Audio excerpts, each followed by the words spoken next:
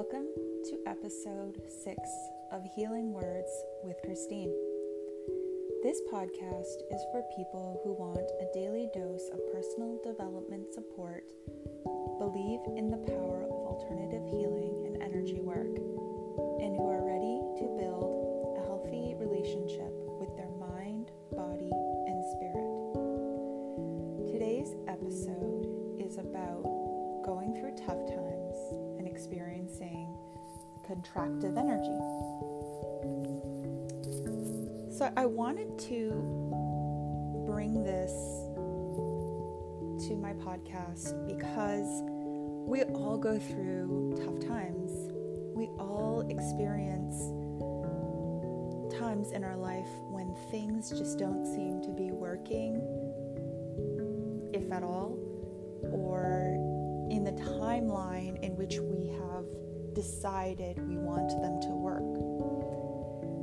And I just want to bring your attention to what emotions are going on when you're experiencing those tough times.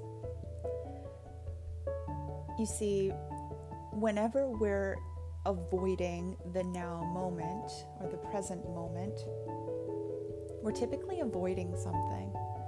We're typically avoiding discomfort or fear or anxiety or shame or approval, like, oh, I need to have this person's approval and I don't want to think about that. We're avoiding something. We're not allowing ourselves to look at something that needs to be looked at in that moment. So, knowing that there are going to be times in your life, in your business, in your relationships, in your job, in your career, in your health even, where you're going to experience ebb and flow. So of course your ebb is the contraction and flow is expansion, growth, movement. And naturally we crave movement. We want movement. That feels good to us. But sometimes when the movement becomes a little bit too much and we have to release things that are preventing our movement, we get into a contractive energy. When we're looking at things about ourselves that we want to change, or things that we're reluctant to change about ourselves, even if they're in the spirit of us moving forward powerfully, we may hit moments of contraction. You might look at your life or your bank account or your relationship and think, my gosh, I'm doing so much stuff and why is that not moving? Why is this not happening for me? And I was reading something today and it was on this, sometimes it takes a little bit more time than you assume it does, than you believe it should. But the fact is, security, a sense of security, a sense of safety, a sense of freedom, a sense of whatever it is you're craving from that now moment is not available because of those. They're not available from the things in your life, from the external circumstances. They are and they aren't. So when you receive, an increase in finances or have a breakthrough in your relationship, it feels really good. But that's an outward manifestation of something that was already shifted on the internal. And so when we seek to have security, when we seek to have clarity, when we seek to have freedom, when we seek to have joy or happiness, it all starts inside first. The outside is merely a demonstration of what's already happened on the inside. So when you're experiencing a contraction, it's important to know that there may be something you're unwilling to look at. And on the same token, there may be the manifestation of the law of gestation. The law of gestation is basically more or less divine timing, all in divine timing. If you were a woman who got pregnant and you wanted to have a baby, you would not conceive the baby one day and have the baby the next. Just as you would not conceive the baby one day and have the baby a week later even, You have to wait those 9 months. She has to wait those 9 months in order to have the baby, right? It takes that much time for the baby to grow properly. And so sometimes that will also occur with our physical manifestations. In the physical world versus the spiritual world or the energetic world, there's a lag. And that's intentional. I believe that's done intentionally. When we manifest in spirit, it's instantaneous. And all of those things that we're afraid of will come up, and those things will be needed to address. We'll need to address those. But when you manifest in the spiritual, it takes time to get into the physical because we're not yet quite in that 5D reality. So in a 3D reality, there can be a bit of a lag time for certain things. The point is,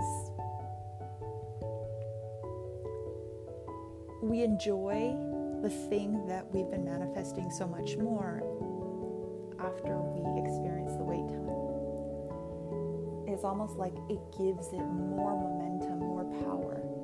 And the thing is, you have to remember is that once you ask, it is given. And if you keep doubting that it's going to come, you're pushing back that manifestation. You're pushing it back and you're saying, oh, it's not going to happen. I want it, it's not going to happen. I want it, it's not going to happen. I want it, it's not going to happen. You're literally going back and forth on it. So when you're going through tough times, when you're experiencing contractions in life, there's a tendency to get obsessed with being more action-oriented. And the thing is, when you're frustrated because you're going through an ebb, you're going through a contraction, you're going through a tough time, that is almost the worst time to take additional action. That is the time when you want to realign your energy into knowing that whatever you ordered is on its way. Once you can go back into that faith space, then take action. Because then you're taking action from much more productive energy. When you're taking action from a desperate energy, you're going to feed into more desperation. If you're desperate for clients, people will feel that. If you're desperate for money, people will feel that. If you're desperate to make your relationship work, your partner will feel that. It doesn't feel good because it feels as though you're trying to take something from the situation that is meant to be given, not taken. And so that is why we seek the things that we desire through source or through the universe or through the higher self or through your guides or your angels or whatever you believe in.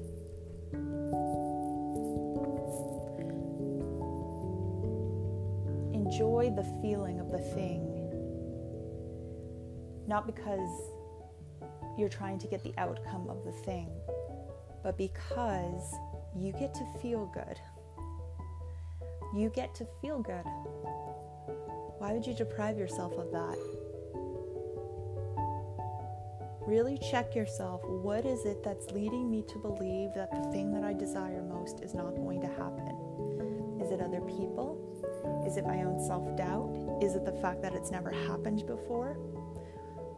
None of those are actually good reasons. None of those are actually good reasons. If you've never had something before, then you won't experience having it until you do have it. So that's not actually a good reason.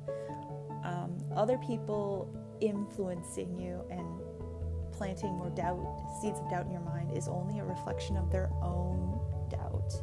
And do you really want to carry additional doubt besides your own? What kind of people do you want to surround yourself by? People who believe in you, or people who are going to shut you down?